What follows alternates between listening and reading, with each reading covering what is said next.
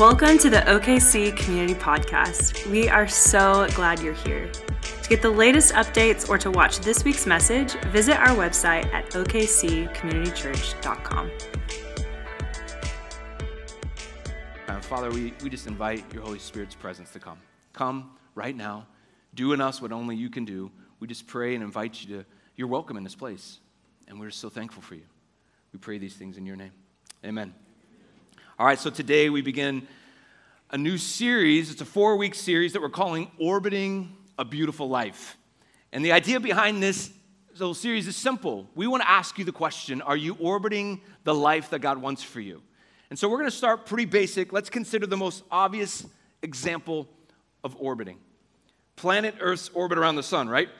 So for those of you that are scared of space, just stay with me. We'll be all right. But here I have an image for you. The Earth and all of its planets in our solar system, they circle around the sun in their orbital path, and they never get any closer to the sun, which we're thankful for because otherwise we'd burn our faces off. We know that. But physics describe it this way. Physics describe an orbit as a gravitational path that an object stays within relationship to a certain point in space. So although it's obviously a good thing, right, in the scientific makeup of creation, which God powerfully created and ordered in the hanging of millions of stars and planets, which we should all take a collective pause and go, wow, God, good job with the universe. Pretty amazing. You did a pretty great job. I celebrate the orbital path that we're in and as a planet and the universal laws of physics. But in this series, we aren't talking about space. We're talking about your life. And are you orbiting around the life God has for you? And I think we'll say it this way. I think we orbit for a lot of reasons, and we orbit a lot of things. So to be clear, let me help paint a picture of what we're talking about. We orbit to stay close enough to feel connected to it, whatever it may be that we're orbiting, but far enough away to not feel responsible for it. We orbit to stay close enough to feel connected to it, but far enough away to not feel responsible for it. Some people do this with their families, unfortunately. We're close enough to stay connected to them, but please, I need to move a couple states away so I don't feel responsible for it. Some of us do this with exercise. We have a gym membership. We pay a monthly bill, but we don't ever go to the gym, right? We just orbit, we stay a little close. But when I was a kid, I picked up skateboarding for a few years, and I wanted to become great. So I scraped together all my birthday money, and I went and bought a Tony Hawk skateboard. I got the skater clothes, I got the shoes, and I started to learn how to do a few tricks, and I got good enough that I could actually go start skating with pretty good skateboarders. And one day, I went to the skate park, though, and it was the skate park that had the pools, you know, the pools that you soar through and you fly through, and you're like losing your mind as you go through it. Well, I pulled up to the edge of that pool, and you have to do a thing if you're gonna go into a pool or you're gonna go into a half pipe. They do a thing called dropping in. You guys know what I'm talking about? You have to drop in, and I literally stood there frozen, unable to drop in, because I knew if I did, I knew what would happen. I knew the skateboard would fly out from underneath my feet. I'd go flying, and I would probably hit my head on the edge of the pool, and I'd be in a coma for 10 years or something like that. Like, we didn't wear helmets back in the 80s, guys. Like, that's the way it was. Can I get a witness? No helmets. How many know that you can ride a bike without a helmet? But that's just me. But nonetheless, I didn't do it, and so what I did instead is I backed away from dropping in, and I pulled to the edge of the skate park, right? And I stayed a safe distance away and went to the edges, and instead of dropping in and instead of even learning how to do it, I chose the fringe. I chose to be close yet far at the same time. And there was a mental gap, right, that stopped me from growing, and that became my orbital path. And this is kind of a silly example, but this is what we do with God. We stay close enough to feel connected to Him, but far enough away to feel the responsibility of the type of life that God has called us to live and the kind of faith He's called us to have. We build up a mental gap that says, this is the way my faith is going to be. This is going to be my orbital path, and this is where I'm going to stay. We live on the fringes, unwilling to drop in and to become all that God has called us to be. We orbit the life that God wants to give us. So God and faith really is probably one of the most obvious examples of one of the things that people in this world orbit around. We stay close enough, like I said, to feel connected to it because we probably have a belief that God exists. far enough away to not feel responsible for it, but more importantly, far enough away to not be identified for it. Because once you're identified as a God person, as a religious person, as a Christian, right? Once you're identified as someone that might be passionate about Jesus, that terrible, terrifying title, once people in our life that are outside of our church world see us as that, well, then there's a whole expectation placed on us, right? Of who we're going to be, how we're going to live, how we're going to talk. And that can be terrifying to a lot of us. So what do? We keep a close enough distance from those titles in order to stay safe, right? Now, I realize this doesn't describe all of us. I know some of us don't feel this way at all, but we all understand Orbit. We all understand what I'm talking about. And let me just show you an image of kind of to give you a little bit more. Like we have this picture, right? It's really simple. We're asking you, where do you fit in this little image? The center represents the beautiful life. Are you meant to live, kind of the space where we're meant to live with connection to God and to his purpose? Orbit is this gravitational path, distance from the life that we ought to be living. We're close, yet we're far. And distance is what it sounds like. It's distance not only from God, but from the life that you really want. And some of us feel like we're a million miles away from where we want to be. Some of us feel like, well, I can kind of see it, but I'm not quite there. Some of us feel like, you know what, I am finding myself really close to the things that God's called me to. And I think a lot of ourselves, though, we find ourselves, next slide, we find ourselves in this place called here, and we're trying to get there. And we're like, how do I get from here to there? We don't really know how because we just find ourselves drifting through orbit. And the mental gap that we've created keeps us from getting any closer. And so this is a really simple idea, but I've thought about this idea for a long time. In fact, for many years of my life, this image has been in my mind about how we just find ourselves really just circling around the things that we really wish we were doing and becoming. We're going to be unpacking what we mean by a beautiful life throughout this next 4 weeks. The tagline of this series may be a great way to kind of open that up. But what we're doing these next 4 weeks is we are discovering the heart of faith from the fringes. We're discovering the heart of faith from the fringes. So many of us do live on the fringes. We live what we think is a safe distance, if you will, from people, from commitments. How many of you guys know that we try and put ourselves at a safe distance from commitments, right? We're afraid of commitments, from faith, from risk. And the heart of faith is really what we're going to be describing as the beautiful life, which is really this DNA, this core of who you are, being connected not only to God, but devoted in faith to Jesus Christ. So many of us live on the fringes because we feel intimidated by this whole concept of faith. And the concept of spiritual growth is even kind of intimidating because a lot of us come into a place like this, or maybe in life you feel like a hypocrite. You feel like, I know who I'm supposed to be, or I know what God calls me to be, but yet I keep doing this other thing, and I keep living this other way, and we feel like a hypocrite. We feel like a God fraud. Everybody say God fraud. You know what a God fraud is, right? Like, it's the imposter syndrome that we can all feel whenever we come to church and we feel like everybody else is more spiritual than we are. It's the imposter syndrome that we can feel like whenever we didn't grow up in church, but everybody else knows all the Bible stories that they learned when they were kids, and you're like, I'll never know all those stories, and so I'm always behind, and I'm never going to catch up. You guys know what I'm talking about? Or maybe it's that person, right, which you're like, you know what, I watch them worship, they get their hands lifted, and they know how to move with the music, and I'm one of those that kind of stand still, and I stand in the back, and I might get one sway in a month, right? And you're like, I don't feel like them, I feel separated from them, I don't feel like I'm measuring up to them. And we compare ourselves spiritually by what we see on the surface, and we don't know the heart. And so we're continually asking ourselves, man, I don't even know if I belong, I feel unworthy, I feel shame. I feel unknowledgeable.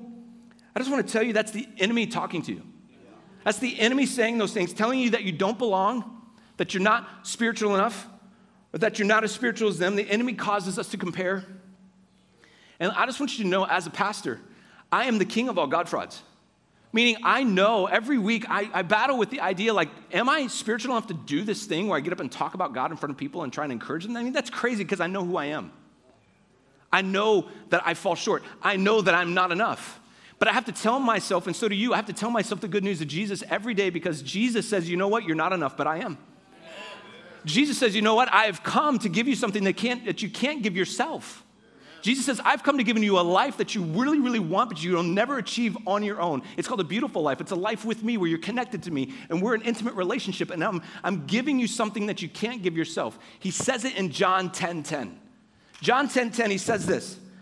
He says, the thief comes only to steal, kill, and destroy. Because what is he doing? He's whispering to you that you're not enough, that you're not good enough, that you don't belong.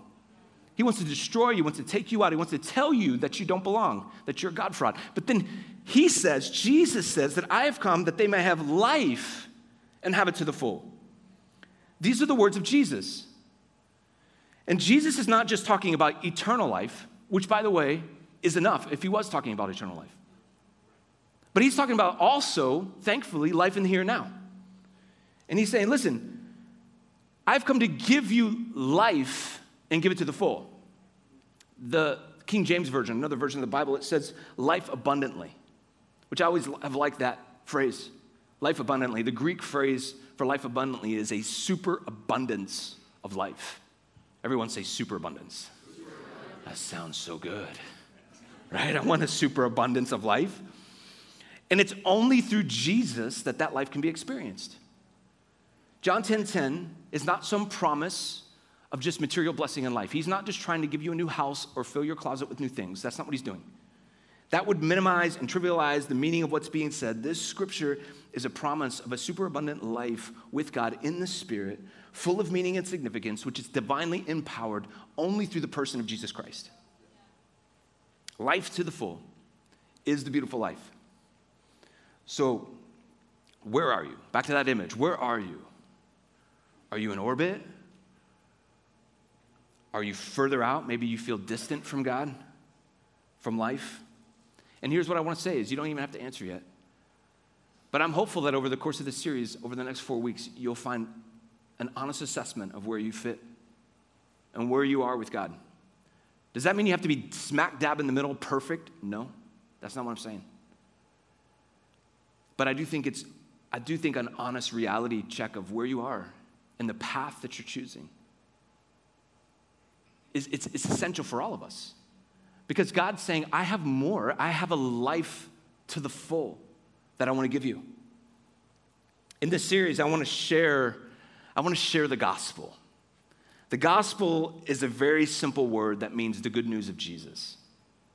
And in today's world, many people find themselves in orbit because they've never really understood the gospel. And I don't want to assume the gospel. I don't want to just assume that everybody here knows the gospel, because I know many of us, we don't really understand it, or maybe many people in this world don't fully understand it, and we feel stuck. We feel stuck in the fringes because the gospel is a little murky for us. And I don't want to be guilty, like I say, of assuming that everyone in here understands it. So I want to back up and simplify. And so we'll just start with the fact of the word gospel means the good news of Jesus. And maybe you've heard the word gospel before. Maybe you've heard of Jesus before. I assume most of us have heard those things, but what does that really mean? Maybe you've heard Jesus died on a cross, and you're like, okay, that's great, but what does that mean? And maybe you've heard about Jesus died on a cross for your sin, and you're still a little bit confused, or maybe you know what that means, and why did God do it that way? And there's a lot of questions that start coming up, even for those of us who have been in church for a long time, like, why did Jesus have to die on a cross? And why does that forgive me of my sins? Maybe you know that somehow you're supposed to punch your ticket to heaven through Jesus, but you're like, why does that have to happen that way? So maybe you've heard a few things. Maybe you've been in church for a long time and you've heard a lot of things about Jesus and about the gospel, but you haven't fully understood it. And so as a result, you find yourselves in sort of a fringy relationship with God. Everyone say fringy. Say it like you mean it. You can even hold the N. Fringy, right? Fringy. Yeah, you go. So today's message, I've actually called it a fringy humanity. It's a fringy humanity, that we have a humanity that loves to live on the fringes. Why? Why do we love to keep enough distance from something to feel connected to it for our sake, but far enough away to not feel responsible for it? We love the fringes. The gospel, the good news of Jesus, not only can it not be assumed or overlooked, but you can't say, well, I believe in God, and therefore you get to experience the life Jesus promised. Doesn't work that way. To experience what Jesus promised has to go through Jesus himself. To get what Jesus gives has to go through Jesus. But so many people try to get what Jesus gives by not going through him. They just want to go straight to God. But God said, no, I sent a mediator called Jesus. And you have to go through him. The gospel is the fullness of God's truth and love coming down to meet you in your brokenness and your sin and your desperate need for God to rescue you. You have to understand, we all need rescued. The gospel is God reaching down to you through the outstretched arms of Jesus, wanting to pull you up out of your lostness, out of your hopelessness, out of your confusion, out of your despair. And when we choose to reach back and grab a hold of the arms of Jesus, when we choose to hold back and grab a hold of the life that he offers, we become connected to a new life source. It says in John 15 that he is the vine, we are the branches, meaning he is where we find life. He then begins a new life with us, a life of faith, hope, and love. Now, to really talk about the gospel, though, because everything I just said there still probably doesn't quite make sense. We have to go back to the beginning. We have to go to Genesis chapter 1, verse 1. Everyone say the beginning. We have some clear moments that explain the what, why, and how. Because sometimes when we're stuck on the fringe, it's because we have a belief. We have beliefs and we have a measure of want to, but we're lacking something. We're lacking the what, why, and how to. And Genesis chapter 1 helps us a lot. It says this, in the beginning, God created the heavens and the earth. Now, in that passage, there's no explanation, there's no attempt to prove God. It simply says, in the beginning, God. There's no, hey, we got to explain God here. There is just the truth spoken that there was a God in the beginning. And for many people, I believe this is acceptable. Most of the world believes that there must be a God. I mean, there are a few people who doubt him. There are a few people who wonder. But there's only a small percentage who truly deny that there's a God in this world. But nearly all people, deep in their conscience, deep in their heart, they believe there must be a God who created all this, right? I mean, someone may ask, well, can you prove God? And the simple answer to proving God is no, you can't prove him. You can't prove God in a test tube. You can't prove God by some definitive proof. But all the evidence in this world suggests that God must exist. All the evidence shows us, whenever you look at the stars of the sky or you look at the creation of this world or you see the birth of a human child, you're like, everybody says the same thing. Wow, there must be a God. In the beginning, God. That's where the story begins. That God created it. He created us. If we jump down to Genesis 2, verse 7, it says this, then the Lord God, this is the creation of man. Then the Lord God formed the man from the dust of the ground and breathed into his nostrils the breath of life, and the man became a living being. So imagine this dirt man lying on the ground. And the breath of God enters into the dirt man, and he becomes a living being. Now the Lord God has planted a garden in the east, in Eden. Everyone say Eden. Eden. And there he put the man he had formed. Now God would go on and he'd create Eve. And Eve would become, of course, Adam's partner. And together they were placed in Eden to care for all of God's creation and to care for the garden itself. Perfect union. Think about this. Perfect union with God. Right? Everything was good. Perfect union between man and woman. Even perfect union between man and creation. There was no brokenness in it. Genesis 2:25 says, Adam and his wife Eve were both naked and they felt no shame. Everyone say naked.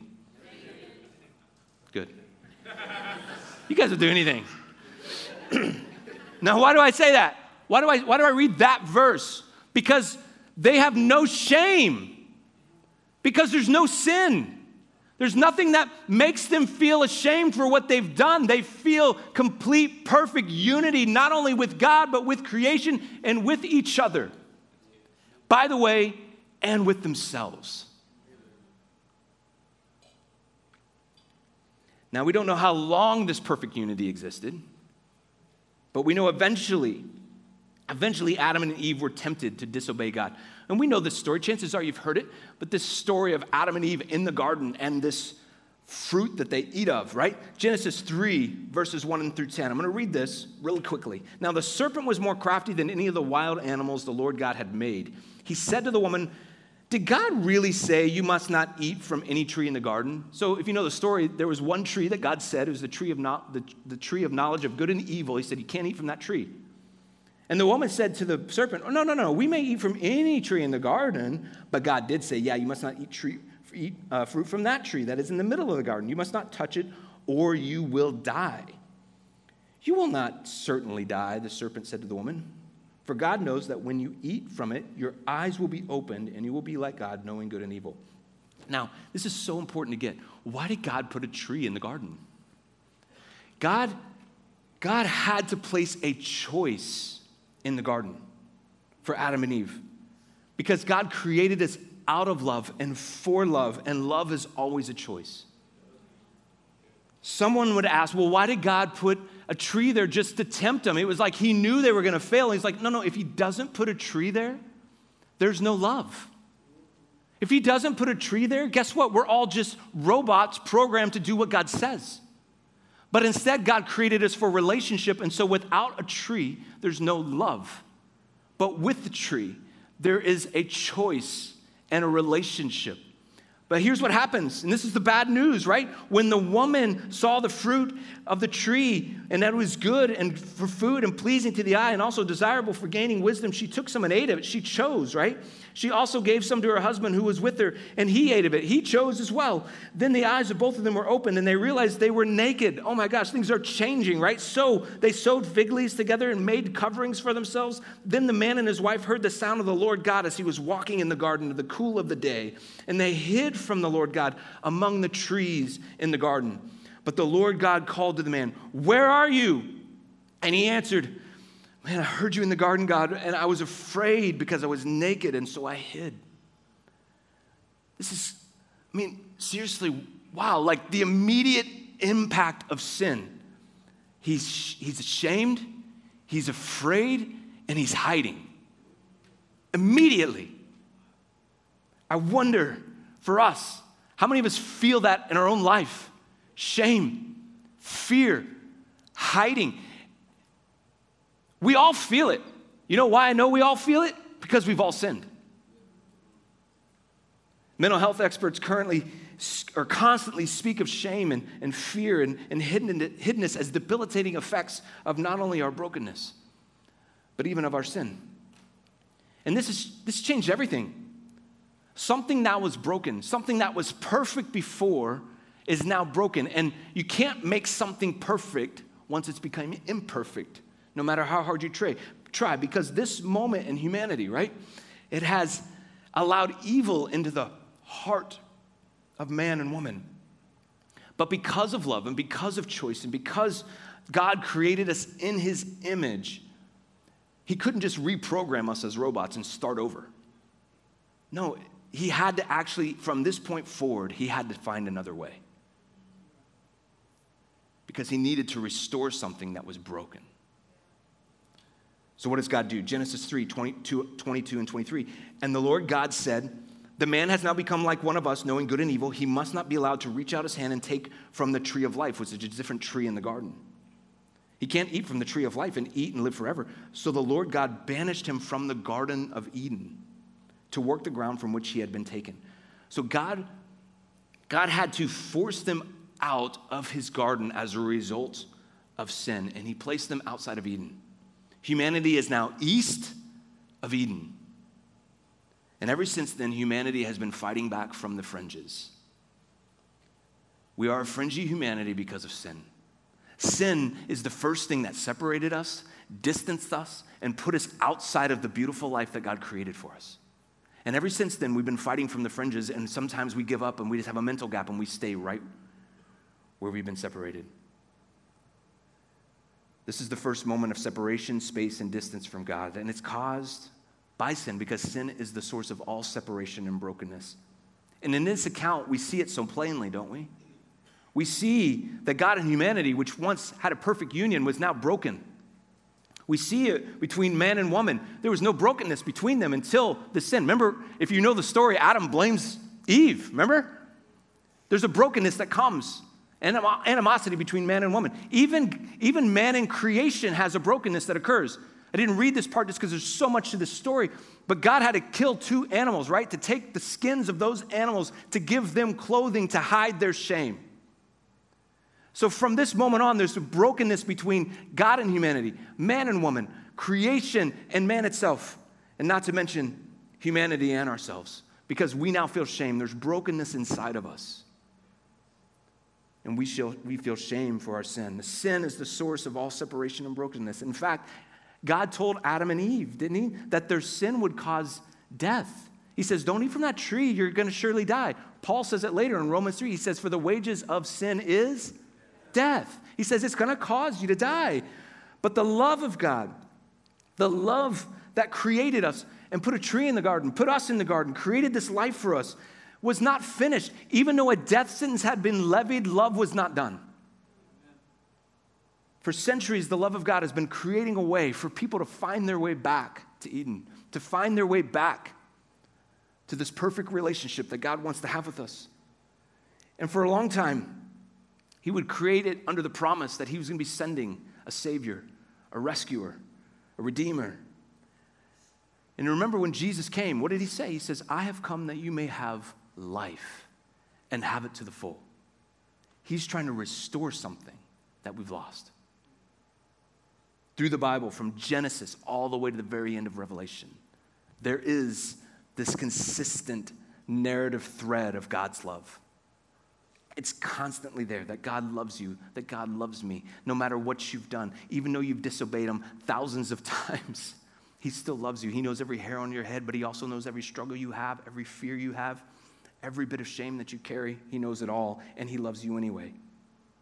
In the Bible, the word love is translated a few ways. There's the word eros, which is a sensual love, a sexual love, erotic, right? And eros, love. Then there's another kind of love called phileo love, which is like a brotherly love, like the city of brotherly love, Philadelphia. There's a phileo love. And then there's a third word for love, though, that the New Testament writers had to come up with because they had no word to really describe the kind of love that God has for people. And so they came up with the word agape love. And they used the word agape love because they're like, there's no human relationship that understands this kind of love. It needs a word all of its own. So they created this word, agape love, to describe the divine love that your Creator has for you. He says no one can experience that kind of love outside of Jesus, the beauty and the thrill of God's love for everyone, no matter what you've done. John 3:16 says this, for God so loved the world. And by the way, this verse is like the gospel in as small of a nutshell as you can make it. Now, there's more to the whole book of, or the whole chapter, John 3, is like a mini gospel, by the way. But John 3:16 says, for God so loved the world that he gave his one and only Son, that whoever would believe in him would not perish. So he's saying, hey, you're not going to die, but you have everlasting life. Now we're talking about eternity here now. We have switched gears to an eternal life. Jesus came in order to give us a way back from the fringes. He came to give us life. He came to give us a way back to Eden, a way back to a renewed relationship with him. Verse 17, for God did not send his Son into the world to condemn the world, but to save the world through him. He wants to save us. But how many of you know that to be saved, you got to realize you need a rescuer? And so many people, they go through life and they have no idea how lost they are or how much they need to be saved from their sin. He wants to rescue us from the wages of sin, which is eternal death. Realize we love to talk about how there's eternal life in Jesus. But if there's eternal life, there must be eternal death. In a few weeks, we'll go deeper into the idea of eternity. We'll talk more about it. But God wants to save us from an eternity separated from him. And why does he want to save us? Because he loves us. And just like God had to sacrifice animals in Genesis to cover the sins of Adam and Eve. Remember that? I mentioned that. God had to kill these animals to cover their shame. And just like that, but in a much more significant way, God had to sacrifice his Son to cover the sins of the world. It's Jesus that will cover our sins. It's Jesus that will take away our shame. It's Jesus that took the place of the death that we deserve. And it's Jesus that'll give us a way back to Eden. So perhaps we can look at it like this. The gospel, it's a 4-part story. You have creation, you have the fall, you have redemption, and you have renewal. Those are the 4 parts of the gospel. God created. We have to start there, right? God created. In the beginning, God created. Secondly, we experience the fall of humanity. This is the language we use to describe when sin entered the world, and we fell from the perfect unity that we had with God, and we fell into a state of despair where we needed to be rescued from it. And so enter in Jesus, the Redeemer, who came to give us redemption, to restore the brokenness, to fix the problem. And Jesus came, and he rescued us, saved us from that fall, from that brokenness and that separation. And then renewal is simply the life that we have with God after redemption, that we are joining God in the renewal of all things, that we are being made new in Christ. And here's the thing about this story. It's a 4-part story, but so many people live a quarter story, they live a half story, they don't live a full story. Some people are like, heck yeah, God created the world, and they don't apply the rest. That's a quarter story. Some people say, well, yeah, God created and Jesus saves, but they don't like to talk about sin. They live a half story. Some people, I love to do good things in the world. I love to renew things and make things better, but they don't want to acknowledge God. They don't want to acknowledge sin. They don't want to acknowledge Jesus. They're living a quarter story. Thankfully, here's what I'd say is no matter who you are, no matter what your religious background is or faith is at the current, most of us are living a partial story with God, which means we've all been invited into the whole story. We're all invited to it all. But you have to ask yourself, am I living a quarter, a half? Or am I living the full story of the gospel? Have I accepted the good news of Jesus into my life? The full story says, in the beginning, God created the world. And all have sinned and fallen short of the glory of God. And it's only through Jesus that we find eternal life. And lastly, we are joining God in the renewal of all things. That's the story. That's the gospel. Now, I realize many of you probably know this story, or maybe you've heard it before, or you've heard parts of it. And you're like, I kind of already get this. And I've heard so many stories, though, of people over the years who've been in church for a long, long time, and they've never really encountered the gospel in their life. They've never really come to grips with it. They've never really embraced it. They've never fully understood it. And they've realized years after the fact that they were just lived a life where they were orbiting around God. They were orbiting, or they were distant from God for years, and they've never acknowledged their need for Jesus in their life. They've never taken a clear step of obedience to choose to love God back. People who've been in church in years who have never publicly professed their faith in Jesus. When I was young, I went to church. As a child, I was baptized at the age of 7. But I didn't actually regularly attend church until I was 14 years old. And for a year, I went to church knowing deep in my heart, as a teenager, I knew deep in my heart that I did not have peace with God. I didn't have a relationship with God. I just because I had had a spiritual experience when I was a child didn't mean that I really knew God. And it took me a year to realize what was going on in my heart, all the doubts that I had, all the questions that I had. It took me a year to realize that I didn't have a relationship with Jesus. So after a year of everyone assuming that I was fine, everyone assuming I was a good Christian, I walked down an aisle on a Sunday night. I told my youth pastor, I need to give my life to Christ. And for some of us, that's the story that we have. We have a spiritual experience. We don't have a relationship. And of course, there are some of you who have not been in church for years. You're new to church. And you're like, I don't even know what to make of all this. How to navigate, what to believe, what to do. I want to make something very clear today, if it's okay. I want to make salvation clear. What is salvation? How do you do it? Well, first, this is 3 things I'll share with you. First, you have to repent of your sin. That's the very first thing to salvation. You repent of your sin. Jesus called people to repentance of their sin and to believe in the good news. He said, if you don't repent, you're going to perish. So what does it mean to repent? Well, first of all, the word repentance comes with a really simple thought. that you say you're sorry. That you say, God, I'm sorry for the sin that I've committed. So have you ever said sorry to God, like really meant it? But then repentance also means that I'm going to turn away from my life and my sin, and I'm going to start walking towards God. So that's the first thing. You repent of your sin. The second thing, it says that you, by faith, you must receive Jesus as your Savior. By faith.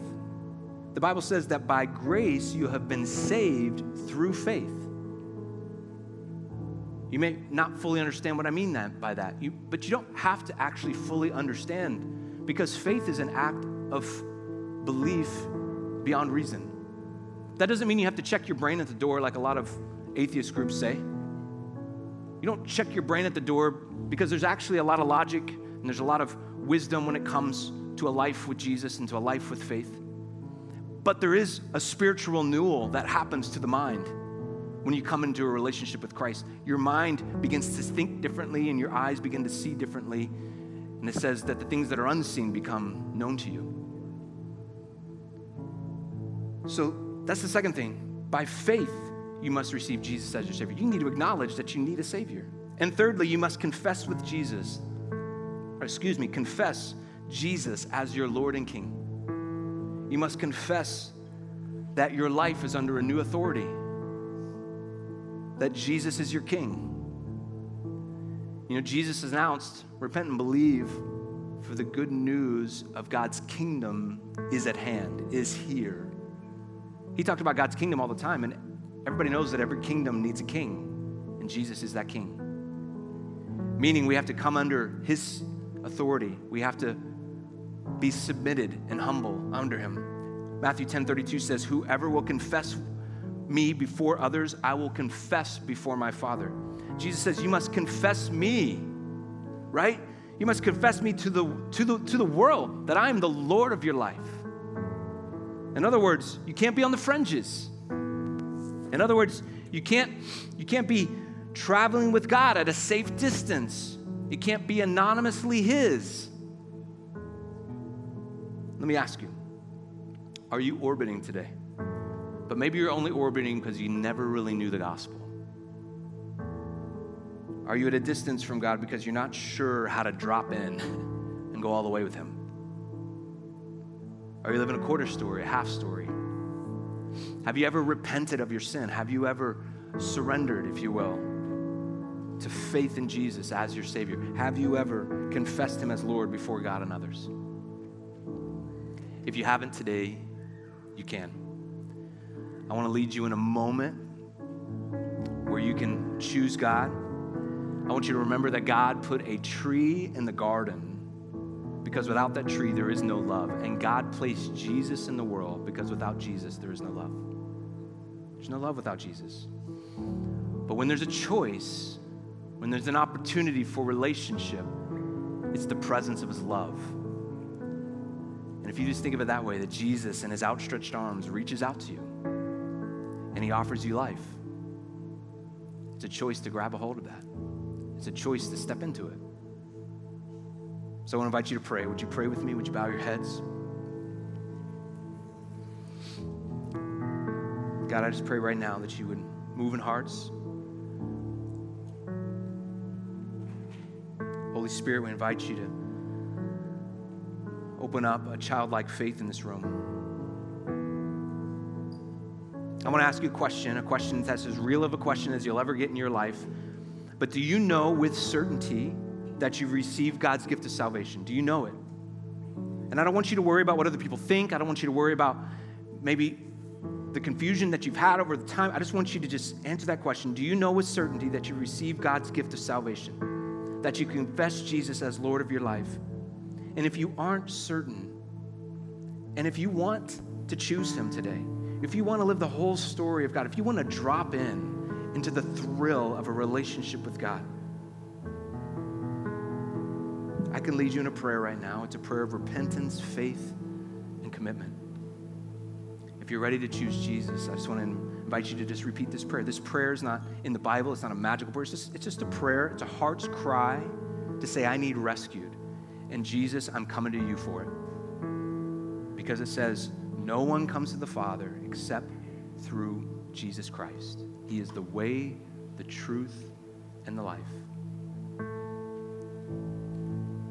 And this is how this prayer begins. I'm just going to let you in. If you want to receive Christ today, if you want to invite him into your life, it's real simple. It's a prayer. And it starts like this. Say, Jesus, I give you my life.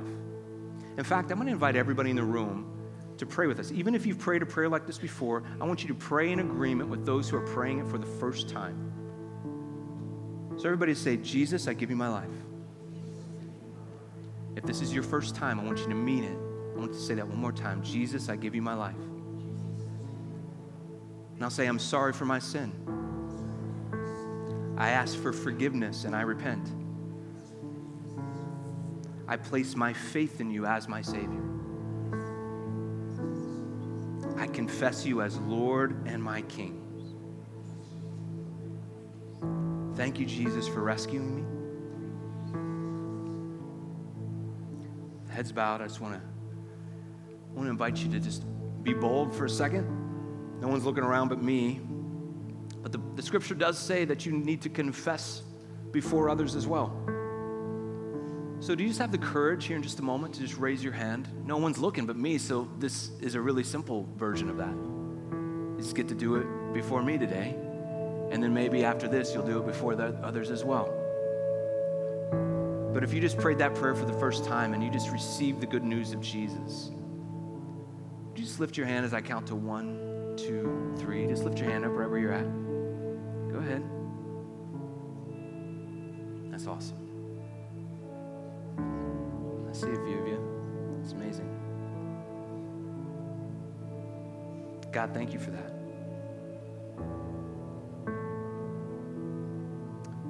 For those of you who maybe have already prayed that prayer before or prayed a prayer like it, maybe you've given your life to Jesus unquestionably, can I just tell you that the beautiful life, the life to the full, it is a free gift, right?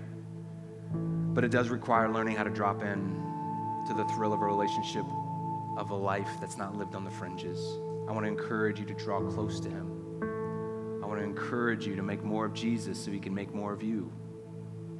God, we just pray in the name of Jesus. I thank you for those who just prayed that prayer for the first time. I thank you for each and every person in this room that just was encouraged by the gospel today. Lord, may we go and draw close to you. Thank you for the beautiful life that you promised. Thank you for the life to the full that you promised. But Lord, we just pray that, Father, we would be a church. We would be a community. We would be a people that learn how to seek and run and go after you, Father. Thank you, Lord, for the good news of Jesus Christ. Pray these things in your name. Amen. We hope you've enjoyed this week's message. If there's anything we can pray with you about, or if you have questions about God, we'd love to talk with you. Please visit our contact page at okccommunitychurch.com.